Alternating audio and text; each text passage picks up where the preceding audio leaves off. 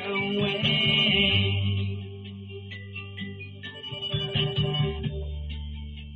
Come on, fly away.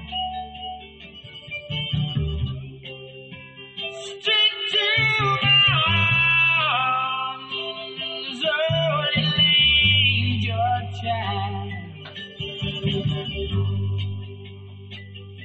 You know you're only lonely 22 story block. And that somebody, not just anybody, wanted to get close to you. For instance, me, baby. All you gotta do is ring the bell. Step right up. Step right up. And step right up.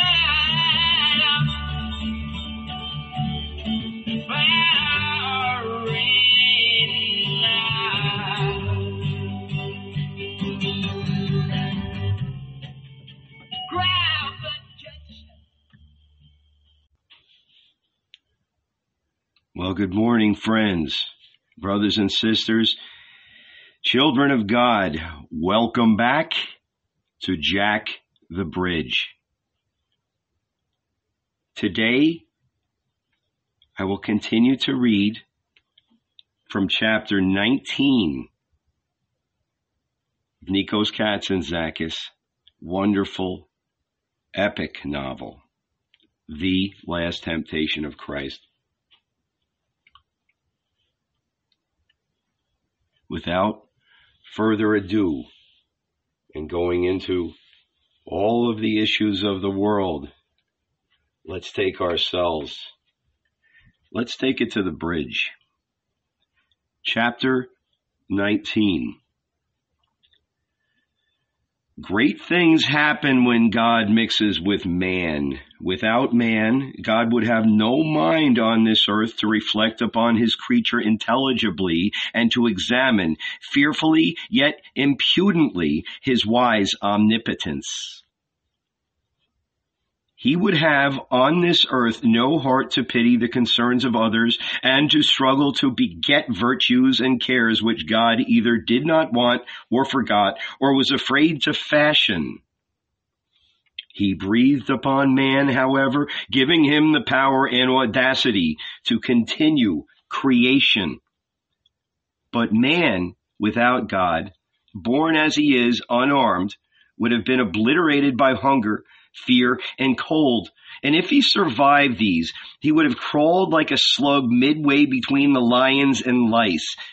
And if with incessant struggle he managed to stand on his hind legs, he would never have been able to escape to the tight, warm, tender embrace of his mother, the monkey. Reflecting on this, Jesus felt more deeply than he ever felt before that God and man could become one. He had set out in the early morning, along the road to Jerusalem. God was to his left and to his right. He could touch him with his elbows. They were traveling together, both with the identical concern. The world had gone astray. Instead of ascending to heaven, it was descending to hell. The two of them together, God and the Son of God, would have to toil to bring it once more onto the correct road. That was why Jesus hurried so. He ate up the road with long strides, anxious to meet his companions so that the struggle could begin. The sun rising from the Dead Sea, the birds struck by the new light and singing, the trembling leaves of the trees, the white road which rolled to the walls of Jerusalem and drew him with it. All were shouting to him, "Hurry, hurry, we are perishing." I know, Jesus answered. I know, I'm coming. The next morning, just after dawn, the companions were sliding along next to the walls of Jerusalem's still deserted lanes, not all together, but scattered in twos, Peter and Andrew, Jacob with John, and Judas by himself in the lead. Afraid, they ran, glancing out of the corners of their eyes in every direction to see if they were being followed. The fortress gate of David rose up before them. They took the first alley on the left and stole into the tavern of Simon the Cyrenian. The fat, stoop-shouldered innkeeper was still half asleep, having just risen from his bed of straw. His eyes and nose were red and swollen, for he had sipped the wine with his drunken patrons until all hours of the night, had sung, brawled, and gone to bed terribly late. Now sluggish and in a bad humor, he was cleaning the counter, sponging away the remains of the celebration. Though on his feet, he was still not awake. It seemed to him that he had begun in a dream to clean the counter, sponge in hand, but as he labored between slumber and wakefulness, he heard panting men enter his tavern. He turned. His eyes still smarted. His mouth was bitter, his beard full of shells of roasted pumpkin seeds. "Damn it! Who's there?" he growled hoarsely. "Leave me alone, will you? You've come in bright and early to eat and drink, eh? Well, I'm in no mood. Scram!" But his shouting gradually woke him up, and little by little he began to recognize his old friend Peter and the other Galileans, and he came forward, examined them closely, and burst out laughing. "Bah! What snouts do I see here? Stick your tongues back in your mouths, boys. Grab your belly buttons before they burst for fear. Aren't you a proud lot, my brave Galileans?" "For God's sake, Simon, don't stir up the whole world with your shouting," Peter answered him, putting his hand over Simon's mouth. "Close the door. The king killed John the Baptist. Haven't you realized that yet? He cut off his head and put it on a platter." "He did well by him. The Baptist chewed off his ears with his business about his sister-in-law. Who cares? He's the king. Let him do what he likes. And afterward, just between friends, he chewed my ears off too with his repent. Bah! I just want to be left alone." "But they say he's going to kill all the baptized, put them to the sword, and we're baptized. Don't you understand?" "Who told you to get baptized? Blockheads! Serves you right." "But you were baptized too, wine jug," Peter scolded him. "You told us yourself, so why scream at us?" "That wasn't the same thing, you make-believe fishmonger. I'm not baptized. You call that baptism. I dove in the water, went for a swim. Everything the fake prophet chanted went in one ear and out the other, as it does with anyone who has any sense. But you morons! These quacks tell you they can milk a belly goat into a sieve, and you're the very first to believe them. They command you to dive into the water and pluff! In you go and catch your death of pneumonia. They say not to kill your fleas on the Sabbath. It's a very great sin. So don't kill them. And they kill you. Don't pay the head tax. You don't pay, and snap. Off goes your head. Serves you right. Sit down now. We'll have a drink. You need steadying down, and I need waking up. Two fat barrels loomed black in the recesses of the tavern. On one was painted a cock in red oils, on the other in gray-black a pig. He filled a pitcher of wine from the barrel with the cock, found 6 glasses, plunged them into a tub of filthy water in order to clean them. The smell of the wine hit him, and he awoke. The blind man appeared at the tavern door. Putting his staff between his legs, he began to tune an ancient lute while coughing dryly and spitting to clear his throat. This was Eliakim, who had been a camel driver in his youth, and one day at noon, however, while riding, he was traversing the desert. He saw a naked woman washing herself in a pit of water under a date tree. Instead of turning his face away, this saucy fellow pinned his eyes on the beautiful Bedouin. It was just his luck that her husband was squatting behind a rock and had lighted a fire for cooking. Seeing the camel driver approach his wife and devour her nudity with his gaze, he rushed out with 2 live coals and extinguished them in the offender's eyes. From that day on, the unfortunate Eliakim threw himself into psalm and song. He went the rounds of Jerusalem's taverns and homes with his lute, sometimes hymning the kindness of God, sometimes singing the nudity of women. He would receive a piece of dry bread, a handful of dates, a couple of olives, and then continue on his way. He tuned his lute, cleared his throat, raised his voice, and with melismatic elaboration began to sing his favorite psalm.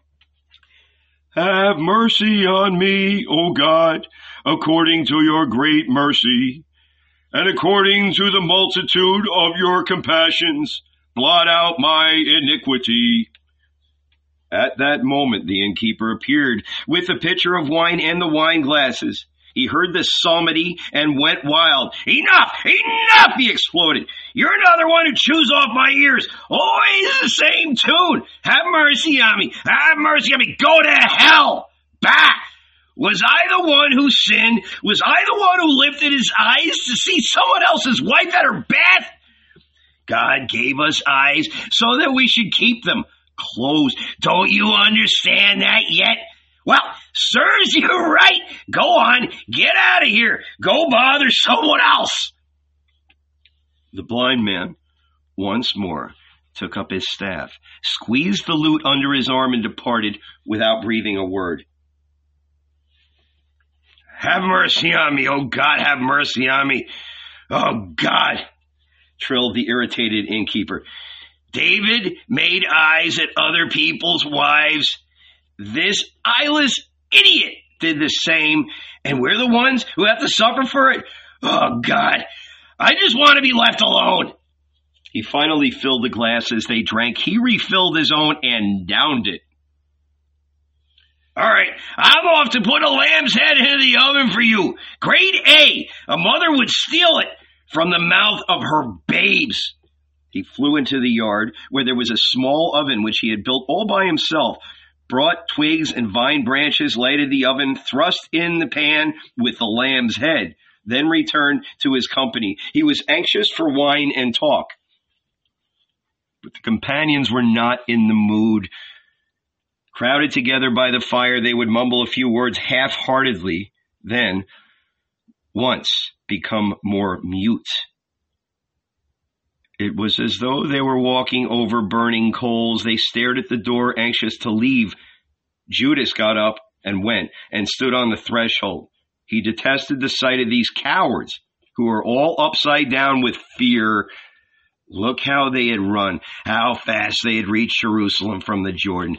Look how they'd gone, their hearts in their mouths, and burrowed in to this out-of-the-way tavern, and now, their ears sticking up like rabbits, they trembled and stood on tiptoe, ready to flee. To hell with you, brave Galileans, he said to himself.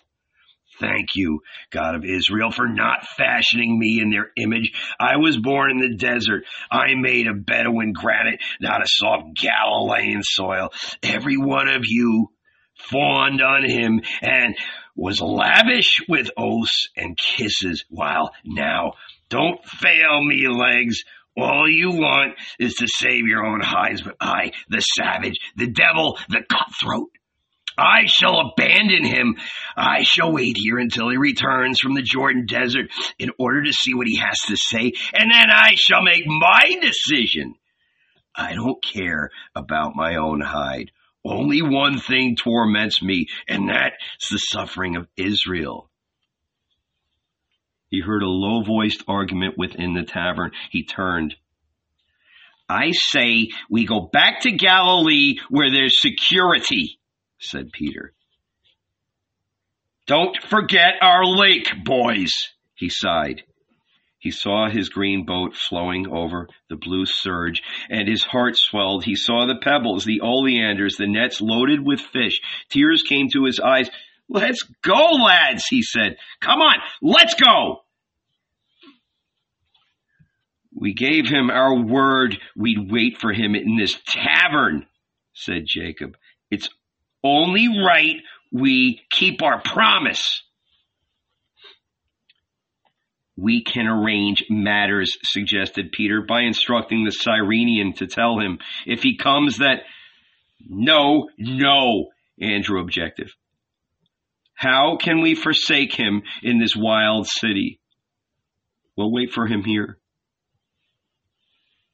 I say we should return to Galilee, Peter repeated obstinately. John grasped the other's hands and shoulders. Brothers, he besought them, think of the Baptist's final words. He raised his arms under the executioner's sword and shouted, Jesus of Nazareth, leave the desert. I am departing. Return to mankind. Come, do not forsake the world. Those words have a deep significance, friends. God forgive me if I utter a blasphemy. But his heart stopped. Andrew clasped his hand. Speak, John. What terrible presentiment is it that you don't dare reveal? But if our master is he stammered. Is what? John's voice was soft, grasping and full of terror. The Messiah! They all shook. The Messiah! They had been with him for such a long time, and the idea had never entered their heads. At first, they had taken him for a good man, a saint who was bringing love to the world, then for a prophet.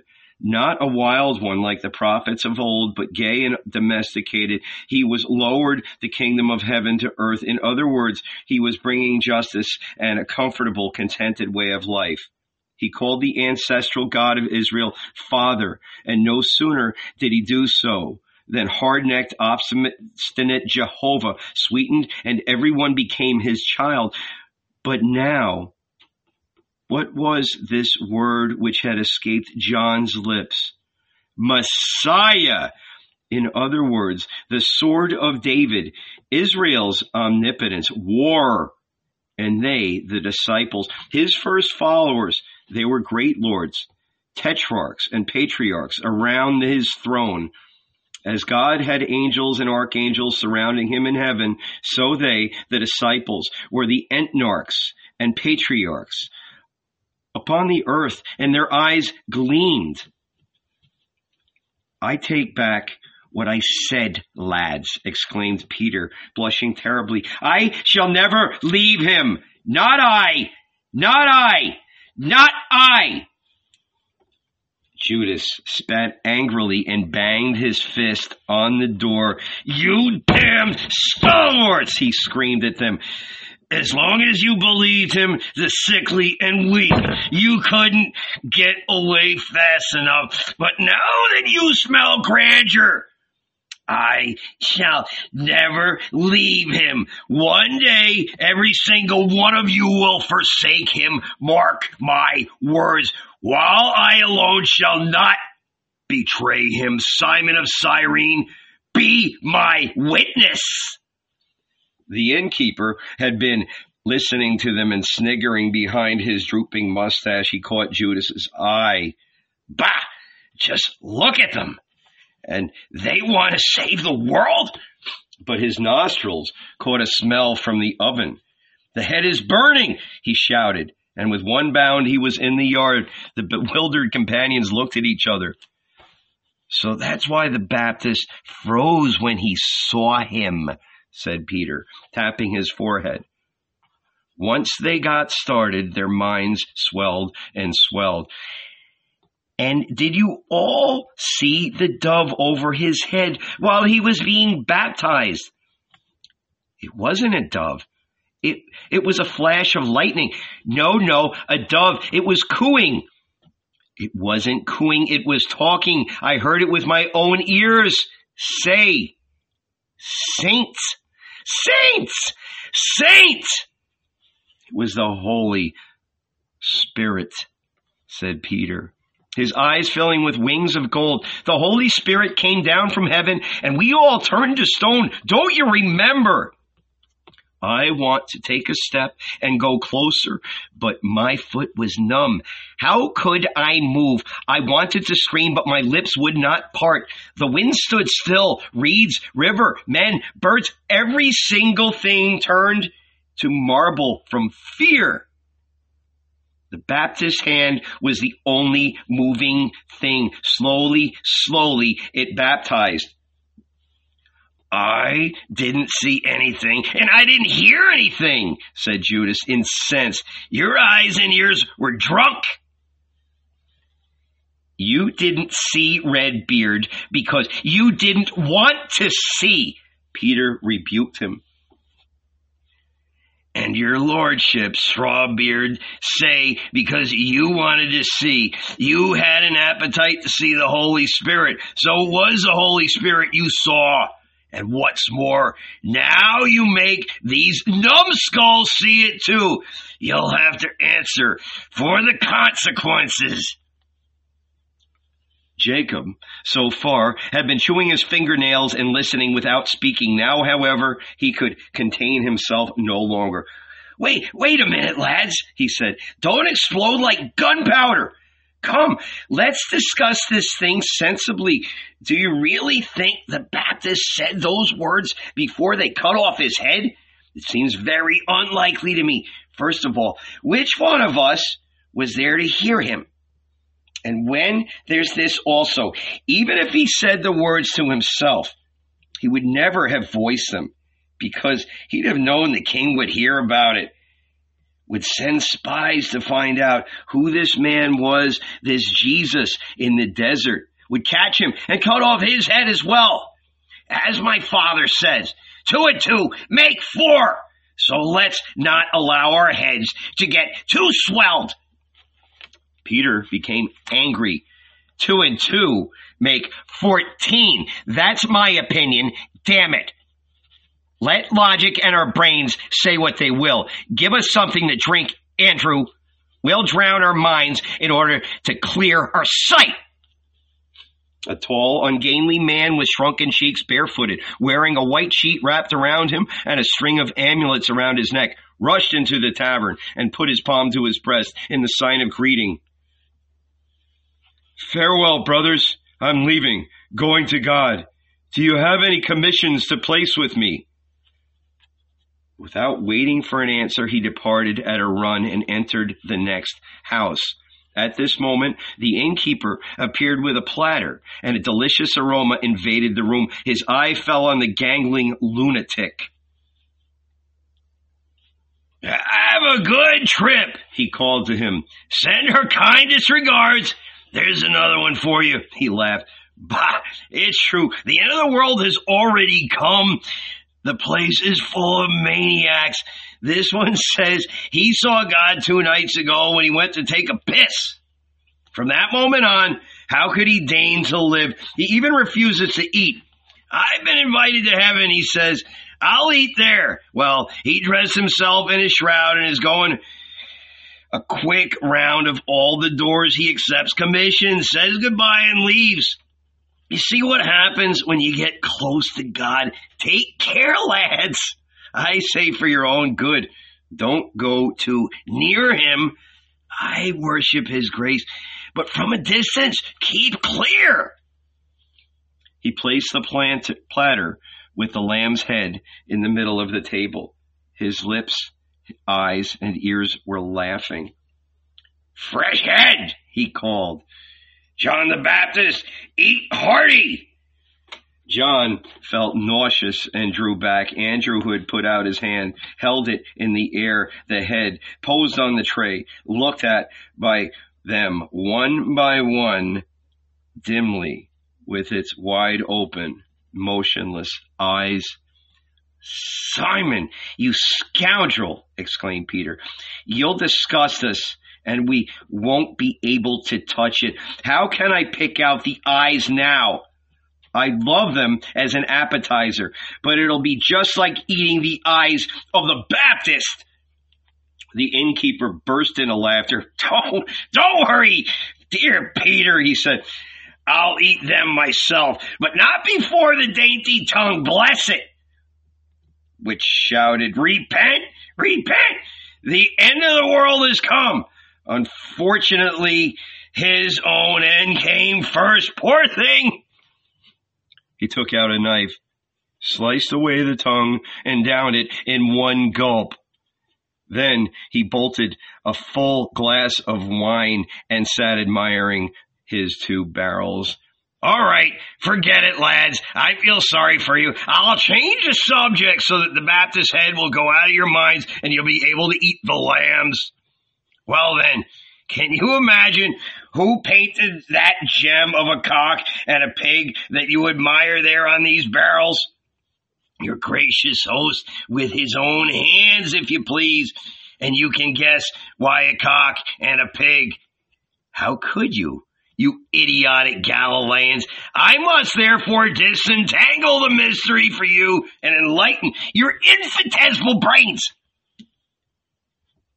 Peter looked at the head and licked his chops, but still did not dare put out his hands to remove the eyes and eat them. The Baptist was continually in his mind. The prophet's eyes had gaped in the same way when they regarded mankind. "So listen," continued the innkeeper, "and enlighten, as I say, your infinitesimal brains. When God finished the world, why did the blessed fellow go to all the trouble anyway and wash the mud off his hands? He called all the newborn creatures and proudly asked them, 'Say, birds and beasts, how do you like the world I built? Do you find anything wrong with it?' They all straightway began to bleat, bray, moo, meow, and twitter. 'Nothing, nothing, nothing.' 'Bless you,' said God. 'By my faith, I don't find a single defect either. My hands deserve congratulations.' But he glimpsed the cock and the pig, who, heads bowed, were not breathing a word. 'Hello, pig!' shouted God. 'And you, your excellency, the cock, why don't you speak? Maybe the world I created doesn't please you. Perhaps something is missing.' But they still did not say a word. The devil, you can be sure, had hissed instructions into their ears. 'Tell him that something is indeed missing, a low-growing plant which makes grapes that you crush, put in barrels, and turn into wine. Look here, beasts, why don't you speak?' God shouted again, raising his gigantic hand, and then at last the 2 of them, the devil gave them courage, lifted their heads. 'Master craftsman, what can we say to you?' 'Congratulations on your hand. Your world is fine, touch wood. But it lacks one low-growing plant which makes grapes which you crush, put into barrels, and turn into wine.' 'Ah, so that's it. Now I'll show you, you scoundrels,' said God in a fit of temper. 'It's wine you want from me, is it? And drunkenness and brawls and vomiting? Let the vine be born.' He rolled up his sleeves, took some mud, fashioned a fine plant, planted it. 'Whoever overdrinks,' he said, 'hear my curse. May he have the mind of a cock and the snout of a pig.' Well, the companions burst out laughing, forgot the Baptist, and buried their faces in the roast head. Judas was first and foremost. He split the skull in 2, filled his hands with lamb brains. When the innkeeper saw the pillage, he became frightened. 'They won't even leave me a bone,' he thought. 'Say, lads,' he shouted, It's fine for you to eat and drink, but don't forget the late John the Baptist. His poor head! They all froze with their portions in their hands, and Peter, who had chewed the eye and was getting ready to swallow it, choked. It would be disgusting to swallow it, but such a pity to spit it out. What should he do? Of them all, only Judas was not bothered. The innkeeper filled the glasses. May his name be cherished, long enshrined in our memories. Alas, his poor decapitated head. But here's to yours, lads! And to yours, you old fox, said Peter, gulping down the eye. Don't worry, answered the innkeeper. I'm not a bit afraid. I keep my nose out of God's business, and I don't give a damn about saving the world. I'm an innkeeper, not an angel or an archangel like your worships. At least I've saved myself from that fate. With this, he grabbed what was left of the head. Peter opened his mouth, but suddenly his breath was taken away. A huge man, wild and pockmarked, had appeared on the threshold and was looking inside. The companions drew back into the corner. Peter hid behind Jacob's broad shoulders. Barabbas! Growled Judas, scowling. Come in!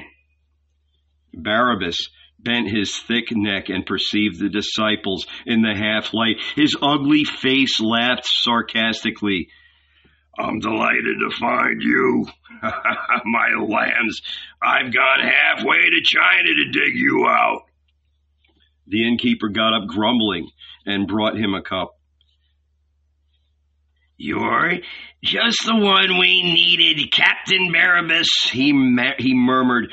He bore a grudge against him because every time he came to the tavern he became drunk, began brawls with the Roman soldiers who passed by, and it was the innkeeper who got into trouble.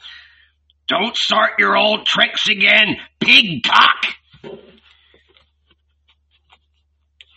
Listen, as long as the impure tread the land of Israel, I keep my fists up. So get any other idea out of your head. Bring food, lousy horse hide.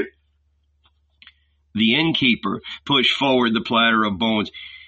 Eat. You've got teeth like a dog's. They break bones.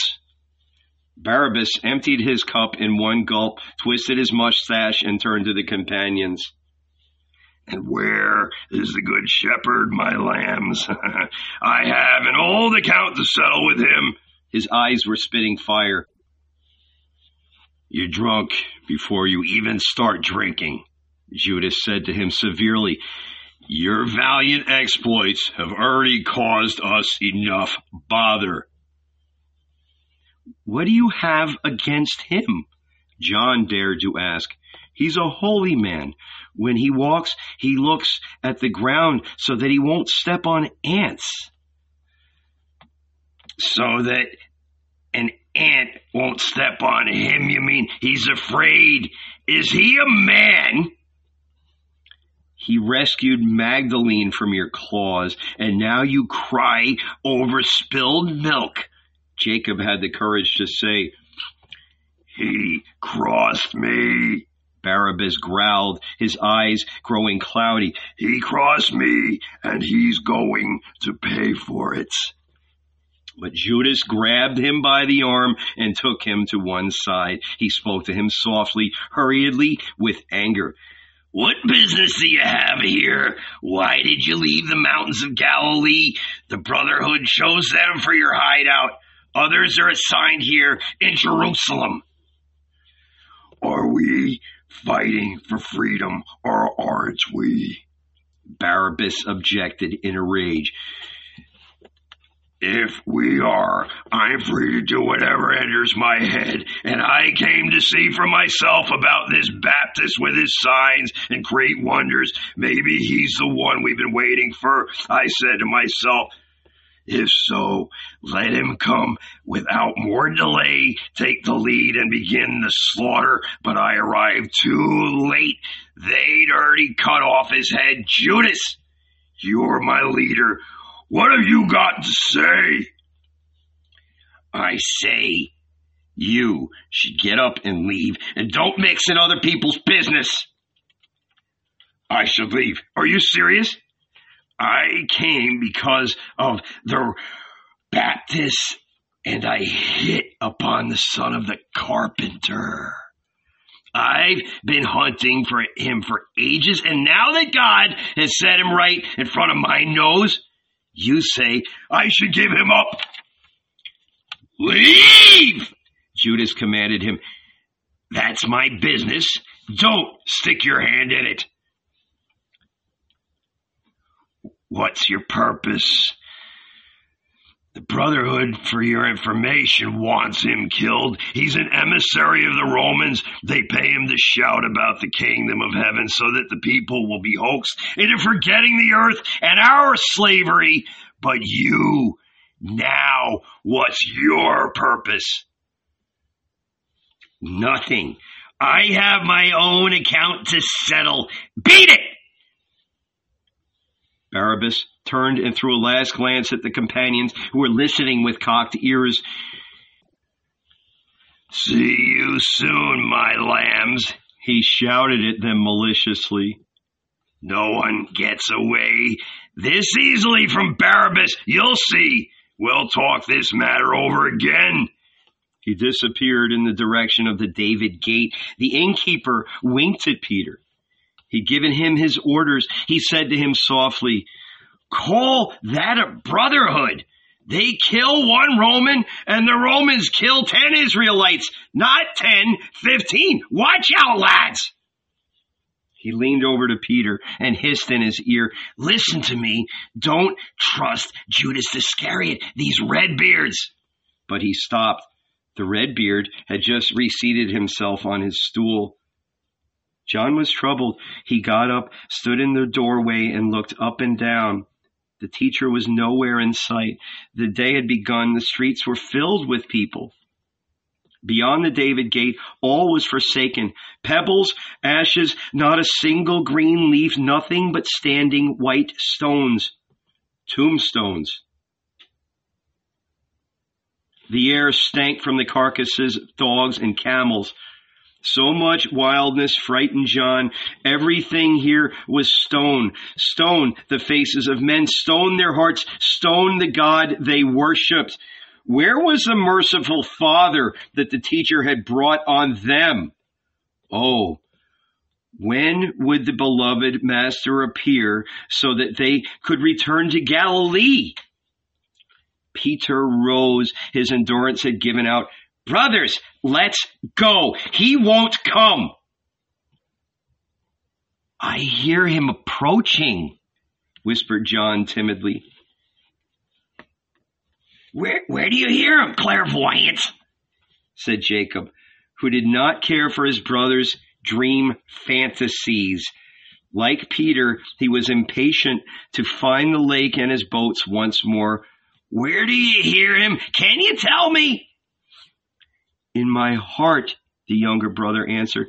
It is always the first to hear, the first to see. Jacob and Peter shrugged their shoulders, but the innkeeper snapped. Don't scoff. The boy is right. I've heard say that... Wait! The thing that they call Noah's Ark, what do you think it is? Man's heart? Of course. Inside sits God with all his creatures. Everything drowns and goes to the bottom, while it alone sails over the waters with its cargo. This heart of man knows everything. Yes, don't laugh. Everything. Trumpets blared, a din arose. The people in the streets made way. The companions became suspicious and flew to the door. Beautiful, nimble adolescents were conveying a litter decorated in gold, and lying inside stroking his beard was a blueberry notable with clothes of silk, golden rings, and a face greasy with easy living.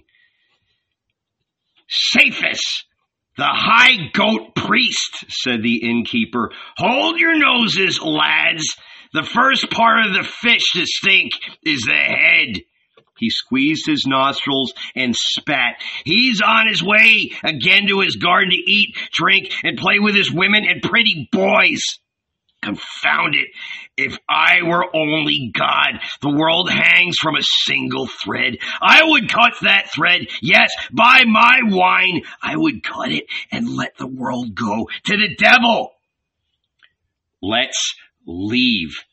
Peter said again, it's not safe here. My heart has eyes and ears too. Leave! It shouts to me, leave all of you, you miserable creatures. He said that he heard his heart, and as he said so, he actually did hear it. Terrified, he jumped up and grasped the staff, which he found in a corner. Seeing him, the others all jumped up too. His terror was contagious. Simon, you know him. If he comes, tell him we've gone off to Galilee, Peter instructed. And who's going to pay? Said the innkeeper anxiously. The head, the wine. Do you believe in the next life, Simon of Cyrene? Asked Peter. Of course I do. Well, I'll give you my word. I'll pay you there if you want. I'll put it in writing. The innkeeper scratched his head. What? Don't you believe in the afterlife? Peter said severely. I believe, Peter, damn it, I believe, but not quite that much. And that concludes chapter 19. Whatever you're doing today, wherever you find yourself, always know that Jesus Christ loves you, and I do too. Thank you so much for being here. And he shall reign forever and ever. Have a great day.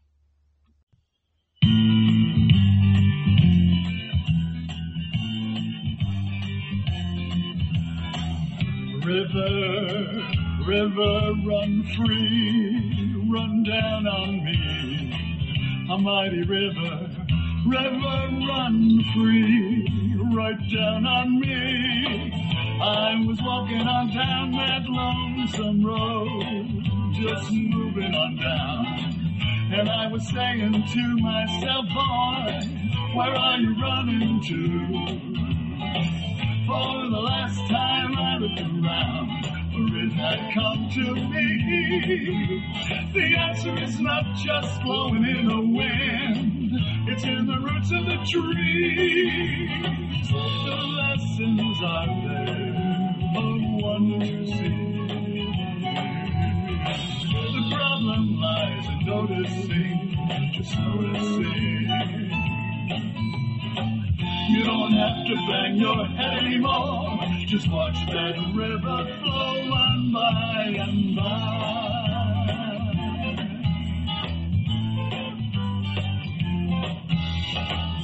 River, river, run free, run down on me.